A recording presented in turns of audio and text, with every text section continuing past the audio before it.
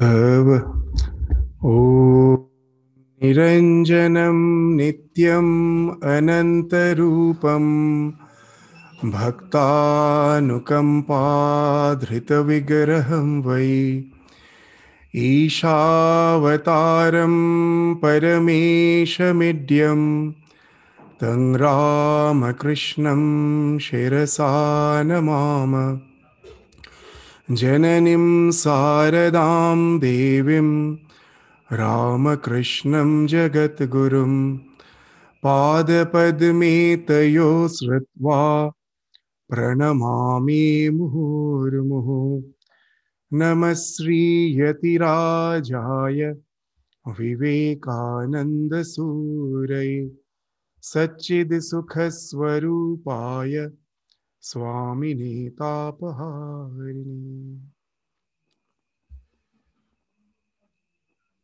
So today we are here to celebrate Sri Ramakrishna's 186th birthday. It was actually on the 15th of March, as it was a weekday, and as is our normal practice, we have selected this weekend for the celebration of Sri Ramakrishna's birthday. In the morning, we had our puja, the homa, the Pushpanjali. Of course, we will have Pushpanjali again today after the class, after today's discussion. And the topic which we have selected today for our discussion is the spiritual unfoldment as enacted in the life of Sri Ramakrishna.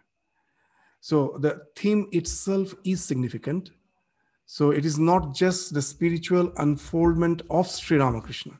It is actually the spiritual unfoldment as enacted, because he is an avatar. He is already a realized soul. All he is doing is having a certain purpose. He came down and just adopted a way of life, which is as if he's a realized soul. He's taking in him, as it has been mentioned in the Bhagavad Gita, by the Yoga Maya. There are two types of Maya. One is the Guna Maya and another is the Yoga Maya. Guna Maya is the delusion in which we are. That as per our karma, we are bound to take birth in particular circumstances. But Ishvara, the Lord, comes down as per his will by resorting to another aspect of Maya. There is a Yoga Maya. And when he comes down, he acts just like a human being. Otherwise, we won't have the conviction that such a life can be adopted. We will think, after all, he's a superhuman. So he just enacts the entire life drama in such a way that we find a role model. We find a role model in that personality, in the divine personality. So that's why it was an enactment, as in the Bhagavad Gita commentary. Shankaracharya is mentioning the word eva.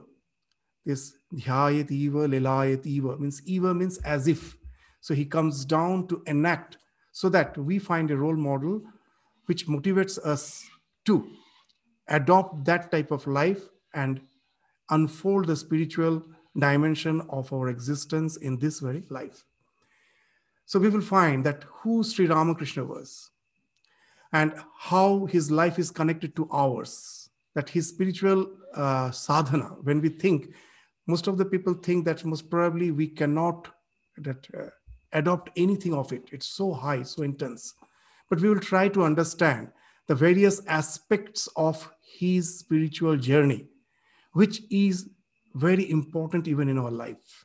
So we will just divide his life into three phases. First, till he realizes God for the first time as the priest of Kali in the Kali temple. He has a vision of Kali. After that, this real sadhana, as per the tradition, as per the the gurus are concerned. Gurus come to his life. He follows the particular tradition, and following that, he reaches the absolute. Where he has a series of gurus, sequence of gurus. At last, under the guidance of Totapuri, he has that Advaitic realization of the absolute. And then his spiritual journey doesn't stop. we find that he had a almost unending quest to search the divine in various ways. And then that unique thing he has adopted after getting established in the Advaitic realization, that unitary realization, we find a wonderful thing that he has adopted the Islam, the Christian way of spiritual practice. And not only that, it never remained just as a make belief in his life. He has went to the realization, and from the realization, from that conviction, it's not just mere belief, from that conviction he comes out with the proposition, Joto Moth, Tato Path. As many ways, so many. As many paths, so many ways. All the paths lead to the same goal. So that's the journey of Sri Ramakrishna, which we will try to just today follow in a short way. It's a very intense life. It's a very profound life.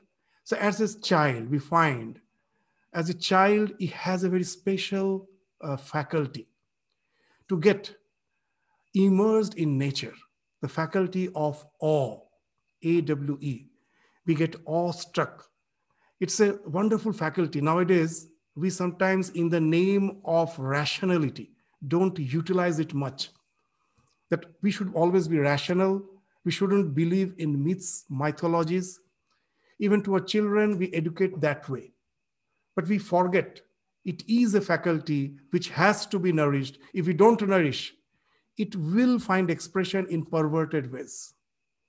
This faculty of awe. What's that? In our Sanskrit, they say that human being is such, we can never think ourselves to be limited. Sa anantaya kalpate. We can never think ourselves limited. We always think we are infinite. And that's why you will find, even for a small child, most probably you have never instructed that small child in any spiritual ways of living. Most probably you have not told him any of those myths, the stories, nothing. But what he's attracted to. You'll find a wonderful thing. The moment he comes back from the school, the moment he gets chance, he will throw his school bag, and immediately on the screen, the monitor, then what? He will just start observing all sorts of comics. And all those are something superhuman. It has nothing to do with the human capabilities. We have that tremendous urge to go beyond all the limitations. I cannot jump a 20-story building. The child sees those characters, the Superman, the Batman, whatever it is, and by observing that, it identifies with that. You will find the child always wants to dress like them. It wants to adopt their way of life. It wants to identify with them. And that way always imagines. It cannot do it. It imagines that it can cross all the limitations. And that's the faculty of awe, actually, which we also have as an adult. You know, from your job, from your work, you find it's monotonous. Sometimes you take leave. And where do you go?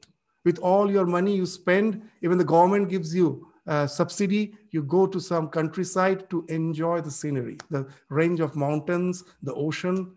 And why it relaxes you?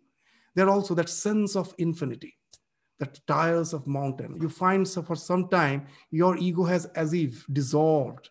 It has merged, and you find relaxed by identifying with that infinite sense of infinity, which finds expression in the nature. And that's the faculty has to be nurtured if we have to rise in love. In English, we say fall in love. Love as if always be fall. That's what Swami Vivekananda, when he was in the West, very interesting thing. Swami Vivekananda was in the West. He delivered a lecture on Vedanta.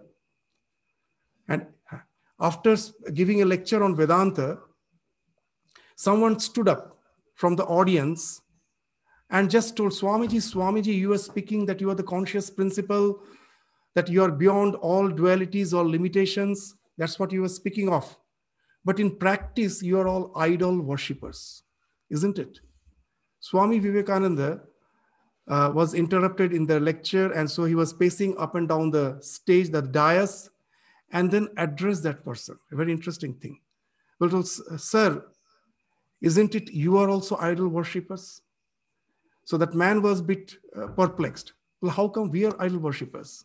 And then what Swami Vivekananda told was something very interesting. Well, why you the young men of the America, you don't want you kneel down in front of a lady, young lady, and say you are the, what you say, the angel. So we see in a human being of flesh and blood some angel. So what is happening, that all faculty is acting there. You cannot stop it. But as you have never cultured it, it finds expression either in sensuousness, or it can be something very dangerous. Even you will find there are some IT professionals who have somehow got involved in destructive all sorts of this terrorist activities in the name of religion. What there also you will find the all faculties working. That if you adopt this way of life, this destructive way of life, after your death, you go to heaven. Somehow you will find that sense of limitlessness, that I go to some extension of, to certain dimension of existence, which is beyond all limitations. And that awe faculty inspires me to again to go to some destructive mode of life. Why? Because in education system, we have never cared for this awe faculty, which is in us. If you don't nurture, it will find its way in a perverted way. You will find that that was the scope which was there, which should be there. Now the child grows in the city, he finds that only that it's a jungle of concretes. And the idea the child have in that encapsulated environment is that everything is man-made, nothing beyond that. That's what it is getting. It is just staying in that city. That when you go to that bit, that's what is the countryside, and you can see the nature. If the child doesn't get that chance, that awe faculty is never nurtured. And that's the very first thing in the life of Ramakrishna we find. It was that awe faculty was so strong that one day we find that story you all know, with a basket full of puffed rice, he was walking down the narrow road which was separating the two paddy fields. He was just walking down it. And suddenly he saw that the sky got clouded with the thunder clouds. It was totally pitch dark. And from nowhere, the snow white cranes came. And in that contrast, that wonderful contrast, in that pitch dark cloud, the cranes, this white snow cranes are flying. Seeing that awe faculty was so intense in the life of Ramakrishna, we find for the first time, he gets unconscious. That's total, this sense of this ego is dissolved. As Ramakrishna used to say, that what is spirituality actually? This ego dissolving in that non-local consciousness, like a salt doll. A salt doll wanted to measure the depth of the ocean. The moment it just took a dip in the ocean, it just merged. Who will give the news of the depth of the ocean? So that's what Sri Ramakrishna is saying. So that's the mergence of your individuality. That actually gives the real happiness. Happiness is never in the sensual pursuits of life. It only gives dukkha. Dukkha doesn't mean suffering. Dukkha means dissatisfaction. It never satisfies you. You have it, again the urge for having it is there. As if you are in a hedonistic treadmill. What is the hedonistic treadmill? It's a hellish. In a treadmill, you are running, you go nowhere. In the same place you are running. In the words of Swami Vivekananda, ever running, never reaching, nor a distant glimpse of shore. So that never gives us pleasure. The real pleasure is, even in the modern psychology, they say in the flow. If you can enter into a flow where all your so-called biological alarm system has fallen off because of your tremendous focus on your object of contemplation, then you enter into a state of bliss, which has as if no end. And that speaks of the quality of happiness. For the first time, we see that in the life of Ramakrishna, that the faculty of awe, through the faculty of awe, as a small child of 5 or 6 years old, he's going to that samadhi, that state of divine absorption without contemplating on the divine, just by being absorbed in the nature. The second faculty which we find, again, in the present day, it is very important, that is medha, the retention power, the power of the memory.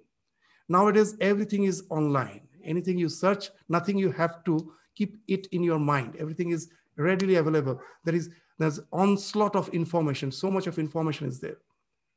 But this Medha faculty is very important. It has to be grown in spiritual life. Why? Because you know that one Sanskrit slok that this parahastagatam dhanam, that pustakasta chaya vidya parahastagatam dhanam karya kale samutpanne nacha vidya natad dhanam. So the knowledge which is in the book or which is in the internet or the wealth which is with someone else, at the moment of crisis, it's not going to help you in any way. So that's the problem with the present civilization. You will find, in the words of Ramakrishna, the present education system is what? It's like with all your education, we are like just vultures soaring high up in the sky, but our total attention, focus is somewhere in the pit where there is rotten carrion, rotten flesh. The vulture is soaring high, very high up in the sky, but its focus is on the rotten flesh somewhere on the surface of the earth. With all our education, we find it in no way helps us to overhaul our personality. We remain as we are with all our, what you say, that the nervous system creating a havoc, creating a wreck. With all our knowledge, we cannot control ourselves. We cannot manage ourselves. And that's why we find that to retain what you learn is very important, the Medha. Whenever Sri Ramakrishna used to go to the, what you say, that see the theaters, the village theaters, he used to go to just witness the village theaters, just word by word, he will remember the songs. That was a wonderful faculty. And he will come and enact with other friends, the cowherds, the friends, the entire thing in a mango grove called Manik Raja's Grove. You have all, those who have read the life of Ramakrishna, you know. He will enact.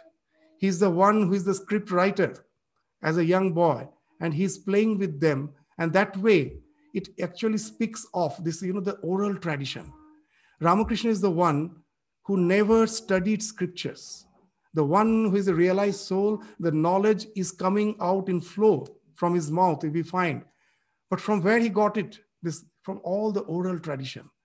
This is a wonderful tradition where even beyond the books, you get the knowledge of the scriptures just by the plays, by all the dramas, theaters that goes on in the villages of the various gods and goddesses. From that, he is inculcating, and not only that, he never forgets. He's enacting them to just remember all of them. And not only remember, his Medha is so strong that he knows when to use it. Even as a child, we find that there was some discussion going on among the scholars, and we find that they couldn't come to any particular decision. And there we find this young boy, suddenly as a young boy, is going and just saying something where all finds a solution, and all were taken by surprise that how is it possible for such a young boy to remark something which speaks of the wisdom. In our spiritual life, another thing is very important, that is called Aham Graha Upasana. What we do for all of us, that sometimes we go to the shrine or to the temple, the church, and we think the one who is there in my front, whether it is Krishna, Buddha, Jesus, whoever it may be, all the holiness belongs to him. I am imperfect. I am imperfect. The one who is in front of me is perfect. And what happens that way? I go, I bow down, and I have an idea, just by having faith in him, I will be liberated. But in no way that life actually helps us to internalize those values and try to overhaul my own personality. And that's the very important thing which is possible through Aham Graha Upasana. I won't go to the discussion. Just by an example, you will understand what is Aham Graha Upasana. Just take a doctor. The doctor, after practicing, returns to his home. Most probably he has 3-4 children. And all the children come running. After just seeing their father throughout the day's work, he is back. So all the children come running. The father, being a doctor, has kept his white coat separately, has opened his shoes, has kept the stethoscope somewhere in the table. All the children come running, and one will take the stethoscope and go on throughout the house, just keeping it on the chest of other members, feigning as if he is a doctor. Someone else will wear the white coat and move around as if he has become the doctor. Someone will wear the father's shoes and move around as if he has become the doctor. No one becomes doctor just by wearing the white coat of the doctor or by having the stethoscope. But the father, who is the doctor, is happy. You know why? Because he knows by all these, behind all these childish acts, those acts are all childish. But behind all those childish acts, a motivation is working. That one day I have to become like my father, a great doctor. So though all those acts are childish, but behind that the motivation is working. So this is the idea of Ahangraha Upasana. That's why now Kumbh Mela is going on. In Kumbh Mela, you will find a wonderful thing. This is the biggest religious congregation in the world. You can never find such a huge congregation, but it is extremely chaotic. You go to a church, everyone, you will find a wonderful discipline is there. All are saying the same prayers. All are kneeling down at the same time, getting up. Even when the Muslim does the namaz, to do the namaz prayers, they're doing the same thing. But you go to the Kumbh Mela, millions of people are there, but no two humans are doing the same thing. Even the husband, wife most probably have different rituals. And sometimes we find that nowadays, even that some are of the opinion that this huge mob has to be organized. But it's again not understanding the religion at all. It's the idea of Ahangraha Upasana, the same thing. The way I relate to the divine may be totally different from yours. The one who is having the stethoscope is having fun in a different way than the one who is wearing the white coat. They're all childish. Apparently, those all rituals may mean nothing. If you just try to understand scientifically, it may mean nothing. It may be totally childish. It may be so variant. But behind all those acts, one thing is acting. I have to become divine, more and more divine. Through whatever I'm doing, no one thinks, even the one who is repeating the mantra without knowing its meaning, never thinks that I have to be as a villain. I have to be something divine. That's what they're thinking. Maybe they don't know the meaning of the mantra. They're doing some rituals, complicated rituals of which even they don't know what its utility is. But somehow that motivation is working. Through all these acts, I am becoming pure, I am becoming divine, and I'm internalizing all the divine qualities through that. And that is an idea of Ahangraha Upasana. So what you're doing is actually something very apparent. Behind it, the real meaning is there. Just the way the computer programming, you may be a very good software programmer. When you're programming the language, I understand nothing. It may appear to me it's totally meaningless, but why still I resort to get a programmer? Because I know the output is waiting there. What he's doing, that language has no meaning to me, but the output which I get through it, that will serve my purpose. So here also we can know that all these religious traditions with all those apparent meaningless rituals and all, as such, it may have no meaning. But you know the output, it can make Gadadhar Ramakrishna. That's why Swami Vivekananda, when he was in the West, when someone was criticizing idol worship, and then Swami Vivekananda at last told that my guru was an idol worshipper. Just show me a single human being as spiritually evolved as him, and then I will just criticize this idol worship. Through idol worship he came, because it's a programming. So if you take it literally, it may not mean anything. And that's the idea of Ahangraha Upasana. And that we find that Sri Ramakrishna, when he has, you will find the same thing, that imitating others, and through that internalizing the values. There was an almshouse in Kamarpukur. All this, many monks used to stay there for a few days on their way to Puri. And Ramakrishna, as a young boy, as a Gadai, every day used to visit there. And being with the sadhus, he used to get inspired. And now and then he will come back home with totally, that smeared with ash, with some marks on the forehead, and the cloth he has torn and just worn the loin cloth like the sadhus. The mother will be taken by she will be a bit shocked seeing the her son in such a dress. But those are the things which are actually giving that internal motivation that one day I have to be like them. So just it is just a mere imitation, but through this all those acts, it was, and this identification was very strong in the village on the Shivaratri night when the play was going on Shiva, on the life of Shiva, some play was going on because you have to be awake throughout the night. So some entertainment, if it's there, then it helps us to be awake throughout the night. So there was a play on the life of Shiva, on the divine play of Shiva. And we find an interesting thing. What has happened? The one who was supposed to act as Shiva, he got suddenly sick.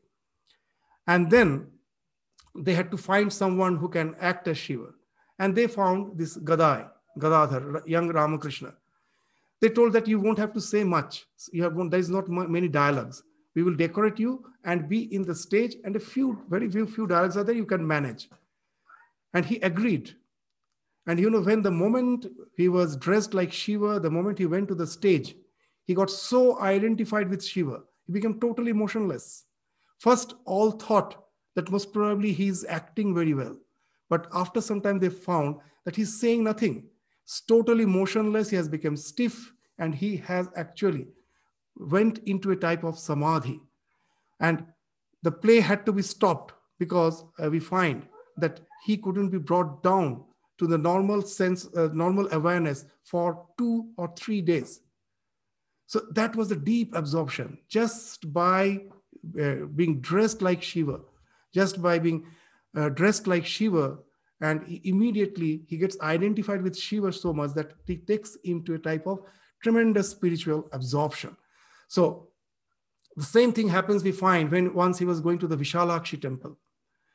While singing, again, he goes to that tremendous, very deep spiritual absorption. So these all speaks of that ahangraha upasana, that you are playfully as if imitating some character. But when you're so much identified with it, that inspiration makes you totally oblivious of the surrounding, and you get totally deeply immersed, being identified with that personality. And that's the only way you can internalize the values which those characters represent. So just see this ordinary life with a so-called apparently ordinary child has these wonderful traits which actually speaks of spirituality. Nowadays, spirituality means I will spend the day as I want, and when I cannot control my mind for some 1 hour or half an hour, I will just sit for meditation. That way, spirituality never works. It has to be something 24/7. There are so many faculties. All those faculties has to be nurtured. As Sri Ramakrishna used to say very nicely, a flute has 7 holes. If you want to get a music out of it, you have to use your fingers in such a way that it will be moving around all the holes. Then only the music will come out.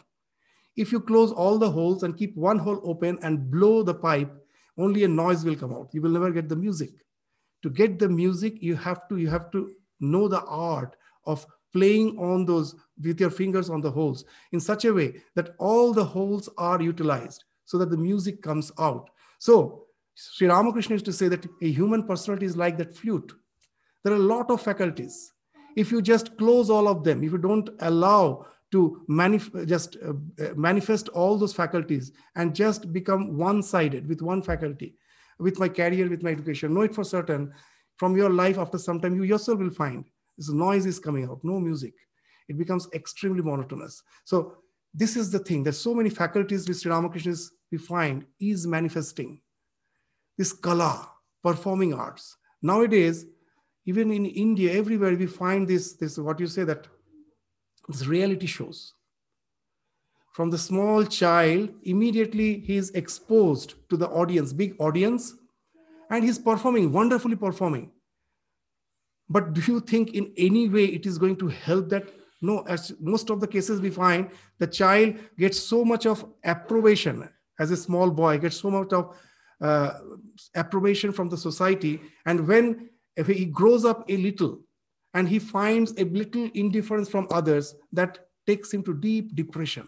There are many such cases because from the very childhood, the kala was meant for getting approbation, for getting acceptance of the society. But in our old culture, kala was what? Which liberates. Sa kala ya vimuktaye. It speaks of absorption. When you are singing, you are so absorbed, you forget everything. You will find the classical singer singing throughout the night. He is not aware, or she is not aware of the hunger, thirst, anything. He forgets hunger, he forgets thirst. What has happened? The mind is so focused, has entered into a flow in such a way that all the bodily needs, for that a part of your mind is required. A part of your mind is required to be aware of the bodily alarms, your hunger, your thirst, your tiredness, your need to sleep.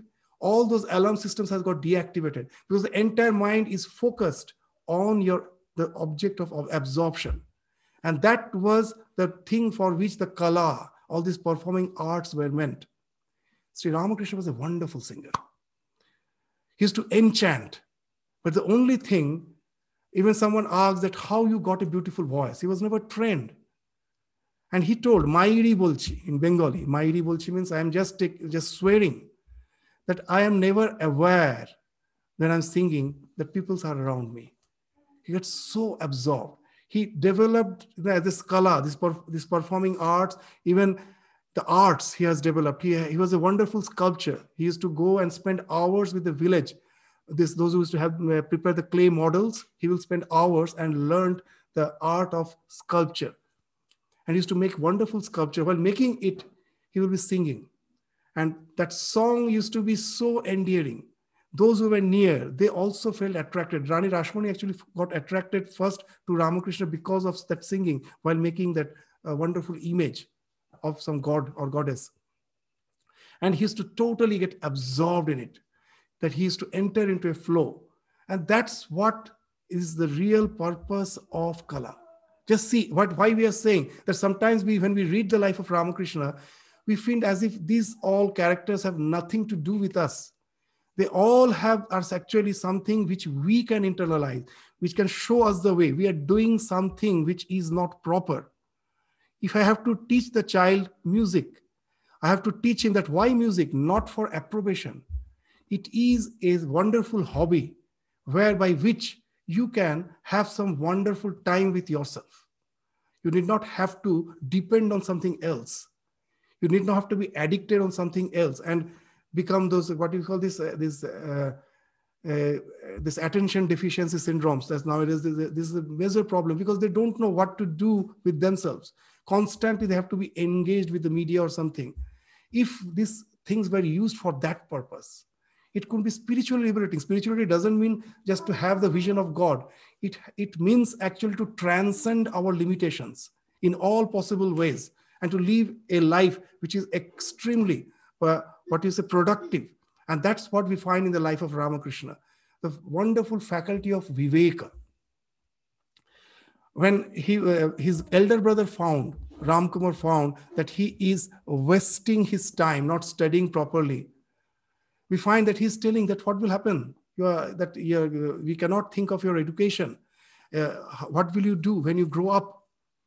And then what he's saying is very interesting, that, brother, what shall I do with a mere bread-winning education? Chal kola badha vidya. Means as a Brahmin, he was supposed to do puja, and while returning, they will just give him, that in a bag full of rice, cereals, some cloths. That is chal kola badha vidya.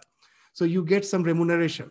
I still remember, in the Calcutta University, it was written, the Center of Learning.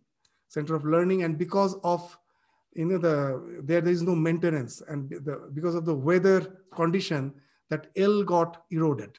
So what it becomes? So all our Center of Learning is actually that. It's center of earning, nothing else. So that's what Chal Kola Vidya actually means. So this is Chal Kola Vidya. See, Ramakrishna is just as a child, he's quiet, means alert about it, aware about it. He has a wonderful power of observation. He's seeing, looking around, that what after all, with all those so-called academic education people are doing, it is not giving any fulfillment. We all think, what's the condition, what's our life? We all go through this midlife crisis. But what all we thought is our aim, what our goal, we reach it by our early 30s or 40s. And then we don't know what to do with our life. Done, we reach a plateau. Everything has been that, all their education, profession, everything has been reached. I don't know what to do with my life. So Sri Ramakrishna having that power of discrimination, that life cannot be just led just the way, like the grazing animal. There's just, that the grazing animal, that there was a question, very nice question asked. The maths teacher asked the question to the students that, that there's so many lambs are just walking, are just moving on the narrow path which separates the two paddy fields, grass fields. And one of them gets down. So how many will be there? There are 10 lambs, one gets down. So all the students, they say it's 9. One say, not a single. And he was asked that, how come? Well, I am the son of a farmer. I know the way of the lamb. If one gets down, all will follow it. There cannot be a single. So that's what we all humans are. We all humans are just Gaddalika Prabha. We have all got up in this wagon band, just follow the so-called role models who are just a bunch of advertisement. They sing that don't worry, be happy. And the next day we find the one who has become famous by singing don't worry, be happy has committed suicide. So that's what happens. So that's the thing. We find Sri Ramakrishna is very observant. He knows the way of life. And he's just saying that what will I do with that type of education? It's not going to give me any fulfillment. And the tremendous Shraddha. So for us, when we are going to the shrine, seeing the photo never creates a question in my mind, whether it's a real photo or something is there behind it. For the very first day, the Ramakrishna was in Dakshineshwar, that's the question. And he actually started seeing the divine in the so-called the stone image. He always used to say, it is not Mrinmayi, it is Chinmayi, full of consciousness. The tremendous faith is something which is required in spiritual life. Without the faith, you can never progress in spiritual life. Ramakrishna used to say a very interesting thing, that if you have done a lot of meritorious acts in your past lives, then you become very simple. Then you believe in the world. For us, we are all intellectual fools. What happens after studying a lot, at last, we understand that without faith, there cannot be any spirituality. What actually happens, suppose someone told that such and such image is your Ishta, is your chosen ideal. And now I may question, as an intellectual, I may question that why? I may find no meaning, because there is actually again a programming there. If you, with faith, take it to be your chosen ideal, and you can focus on it, concentrate on it, make it your chosen deity, what happens the more the focus, the more the world falls off. Your mind is actually becoming one-pointed. It is actually having only one module. And now it becomes very easy to get rid of that. And once you get rid of the mind, immediately, it takes you to that absolute realization. The mind is like a prism. The mind is like a prism where the white light is falling and breaking into the spectrum. The spectrum is this world of name and form. The white light is that consciousness, and the prism is the mind. The only spiritual practice is to get rid of the mind. Spectrum falls off. Immediately you realize that I am actually one with that absolute reality. It's only this mind which is projecting this as this universe. You may say it is a philosophical. No, I will just say you will understand immediately. There's red flower. Is it red? No. Even science will say you it's not red. What is happening? There is no color. All the bands of colors, so-called, are just mere vibrations of light. The moment they touch your eye, their work stops there. The light never enters your brain. It stops here. What is entering is that is encoded as your nerve current. It touches your retina, that it gets converted into a nerve, particular type of nerve current, particular band of nerve current. That is reaching the so-called color perception center of your brain. That is reaching the color perception center of your brain. It is actually not perceiving any color. It's the darkest part of your body. It is projecting. It is projecting that redness. That redness is actually produced by your mind. It is projected and it is going and enveloping that object, and you say it is red. So now you will understand, just with that one example, that mind is actually a projector. We are very poor imitators. Nowadays, with this, all this, what you say, the 3D projection, we say we have done wonderful thing. But just think what God has done. He has made a projector with which we can project 5 senses, not only this hearing and listening, hearing and seeing. That's what we can do with our projectors. You can see and hear. It can, you have the sense of touch, your sense of smell, sense of taste. All the so many things have been projected in a wonderful way, which we think to be real, but it is actually a projection of the mind. Get rid of it. Is everything gone? No. That's the thing. That amness, that's never, even you can understand that when, if I take the color of this mug and everything, these are the things which my mind is projecting. If I take them all out, then is there nothing? Something is there which I can never know, which I can never know. That isness, I can never deny. Something is there which my mind is projecting as this color, this shape and all, isn't it? But that isness, I can never deny. That ultimate isness, amness, which the scriptures are saying, all the scriptures saying, is not something inert. That is conscious. The through spiritual practices, when you go beyond the mind, it takes you to that realization. Now you will find where that faith comes, has importance in life. The one who understands nothing of this psychological principle. Someone has told, most probably gave a statue of a monkey and told, this is your Ishta. And he believed it.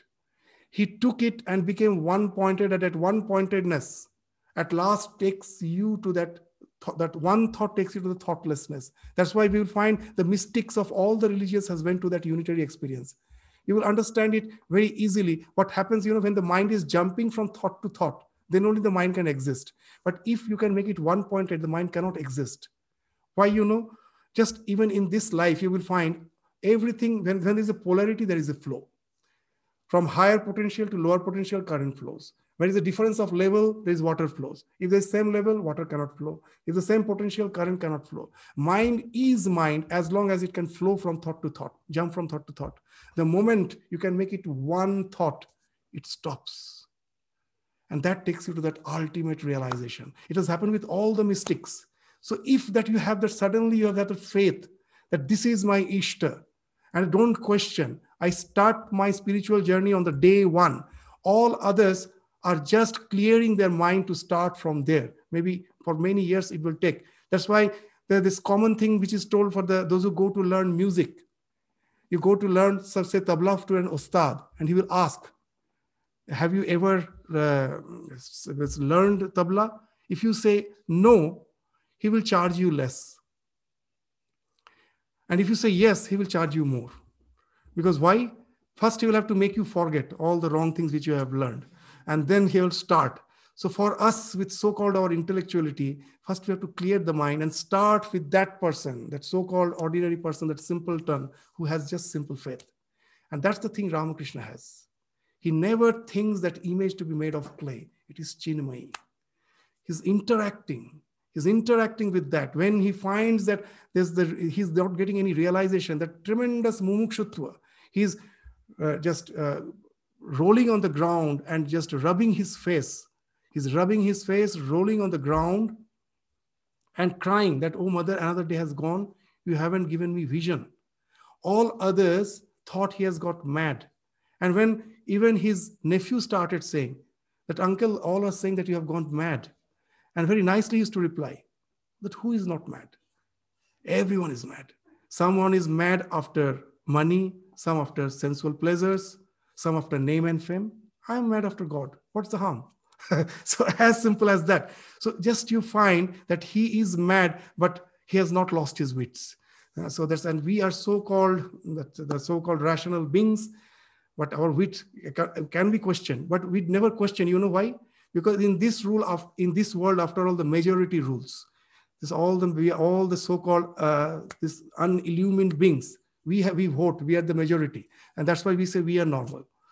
Even in the modern days, you will find even in neurology, they never say the mad word is not used anymore. They say he's a bit different. Just think that you will understand that when I say this flower is red, if someone is colorblind and says it's different color or whatever it is, It's actually what I am also projecting, you are also projecting. It is a consensus reality. We all agree that it is the same color. Someone is projecting a bit different. He's not mad. He's a minority. He's not projecting in our way. So that's why in modern psychology, they never say he's mad or he has some mental problem. He is a bit different. That's the only thing. And Ramakrishna was a bit different. And that's the thing which is actually speaking of his spirituality. When a dance was going on in a dance floor, all were dancing in rhythm. One person was out of rhythm. And someone told that he cannot dance. And then someone remarked that most probably he is hearing some rhythm which we don't hear. And in that rhythm, he is dancing.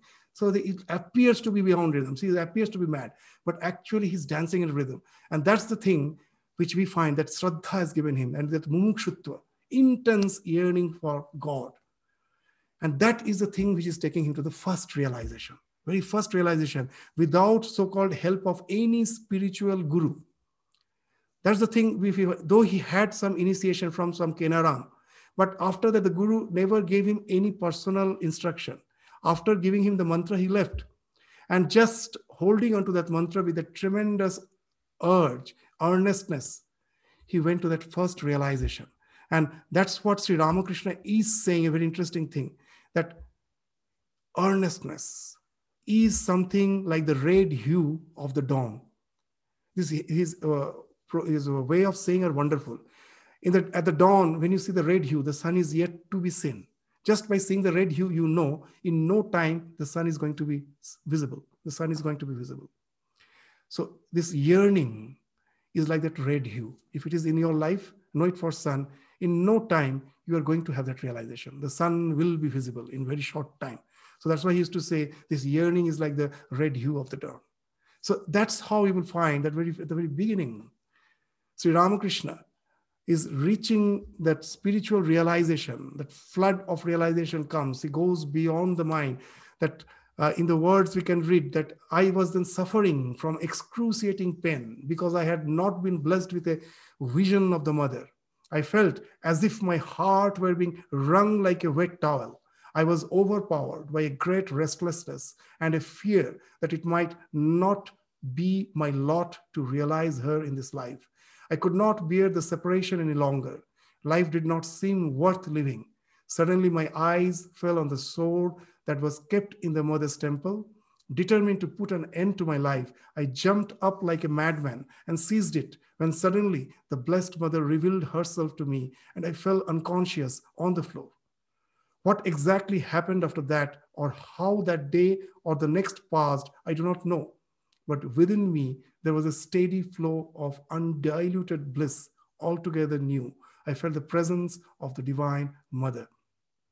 So almost time. So we have just actually with 3 phases of life, only the first phase we were discussing, the first realization. But this actually took him, in short, we can say, to a sense of doubt. Because you know that what happens when you have a tremendous, intense divine inspiration. It's like a strong current passing through a wire. Our nerves are like wires.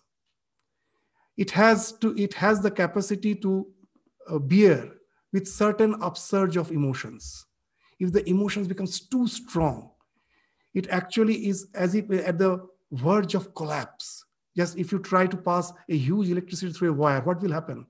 It will simply get burned. That's why you use the fuse to stop that, to get rid of that tremendous surge. It cannot bear.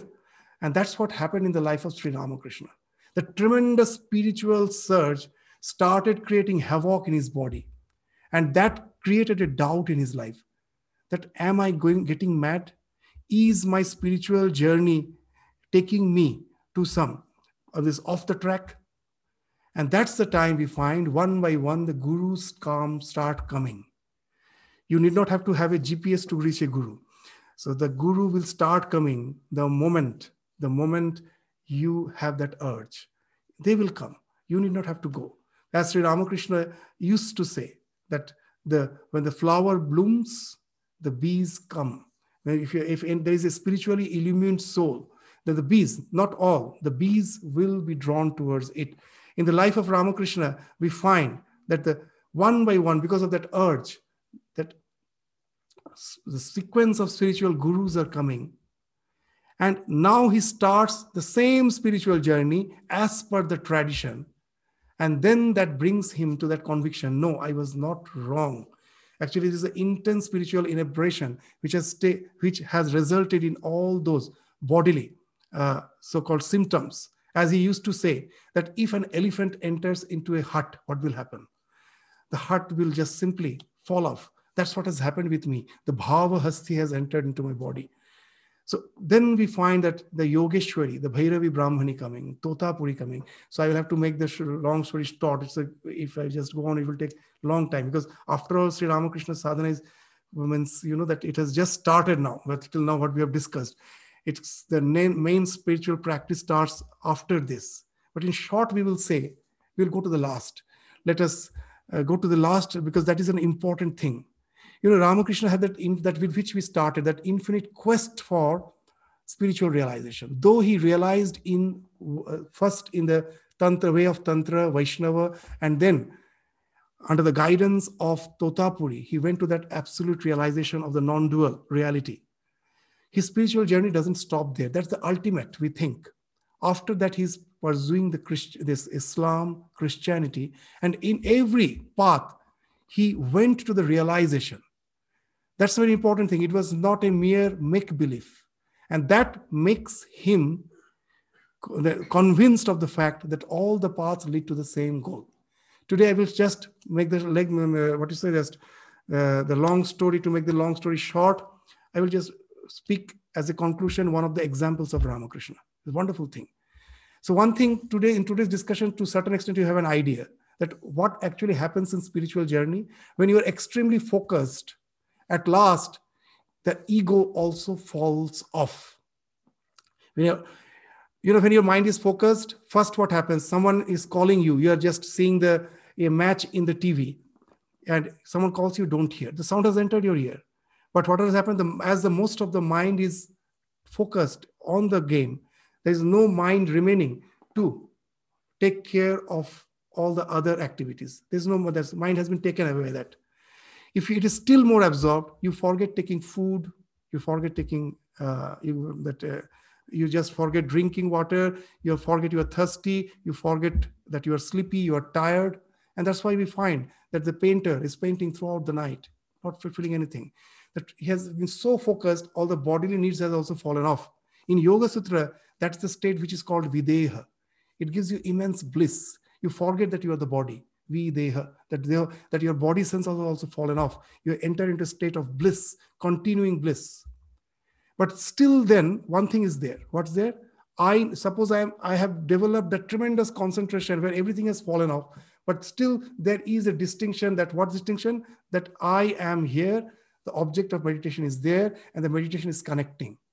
In Sanskrit, they call Triputi, these three things: dhyana, dhyata, dheya. Why it is there? Because still a little part of my mind is required to keep intact the ego. That is the basal, there's the basal need for the mind to take care of the ego, that I. When the mind becomes still more concentrated, that ego, that the portion of the mind which takes care of ego, that has also fallen off. The object of your concentration has taken away the entire mind. Now you become identified with that. The Triputi, that idea that I am meditating, that falls off. And there's a collapse of the mind. You become one with the object of meditation. And that takes you to that unitary realization. It has happened with all the mystics. A wonderful thing Ramakrishna is saying. As he has practiced all the paths, he's saying a wonderful thing, that all the so-called chosen ideals are the framework which you are following, is the outline which you are chiseling in the wall of ego. Suppose I am a worshipper of Krishna. What I am doing in my mind, first I visualize Krishna. As it becomes intensified, as if I'm chiseling that more and more my ego is falling off. I'm chiseling that form of Krishna in the wall of ego. At last, what happens? I chisel a hole of the shape of Krishna. I peep through it. I see infinite expanse. And I say Krishna is infinite. He's the only God. Someone has done it with the Rama. He says Rama is infinite. That's the only God. And that's why we all fight. We have made one whole, and that's the framework through which we are peeping into the infinite, and we say that's the infinite. We are all fighting. Ramakrishna was the first in the spiritual, our heritage, to have created so many holes in the wall of ego and to peep through all of them and say, all are infinite. And that was his conviction. He has done that. And that's why Swami Vivekananda told Ramakrishna is Avatara Varishtha. Why he's Avatara Varishtha? In evolution, Varishtha means the greatest. Why he's giving, he's not fanatic. Why he's saying that? In evolution, there's a wonderful theory called, it's called recapitulation theory. The ontogeny repeats phylogeny. If you study the womb, in the womb when the child is growing up, you will see a wonderful thing. The child starts as a single cellular organism. In 9 months, it is going through all the phases of evolution. Sometimes we were like fish, sometimes we were like amphibians, like birds. We had 2-chambered heart, it became 3-chambered. At last, it became 4-chambered. We were not warm-blooded at the beginning. Like fish, we had fins. And then it converted into lungs. We had tails. For some child, you have to operate. It doesn't fall off before taking birth. So we will find we have gone through all the stages of evolutions in 9 months when we were in mother's womb. But in nature, it took millions of years, as per the evolution is concerned, from a single cellular organism to evolve to human, it took millions of years. So what it took millions of years in nature, that happens just in 9 months in mother's womb. And that shows that we are the most evolved. We have recapitulated, like rebooting of the computer. On the computer, it doesn't like a light, it doesn't get on just in one go. All the programmings, everything which you have loaded, one by one, they're just kick, and that at last the computer gets on, it takes some time. It's called rebooting. So the entire evolution is also like rebooting. The more you evolved you are, the more this rebooting happens at last to evolve as a human being. So the shorter the time it takes to just retrace the entire path, the more evolved you are. That is the theory of recapitulation. And that happens in the spiritual journey.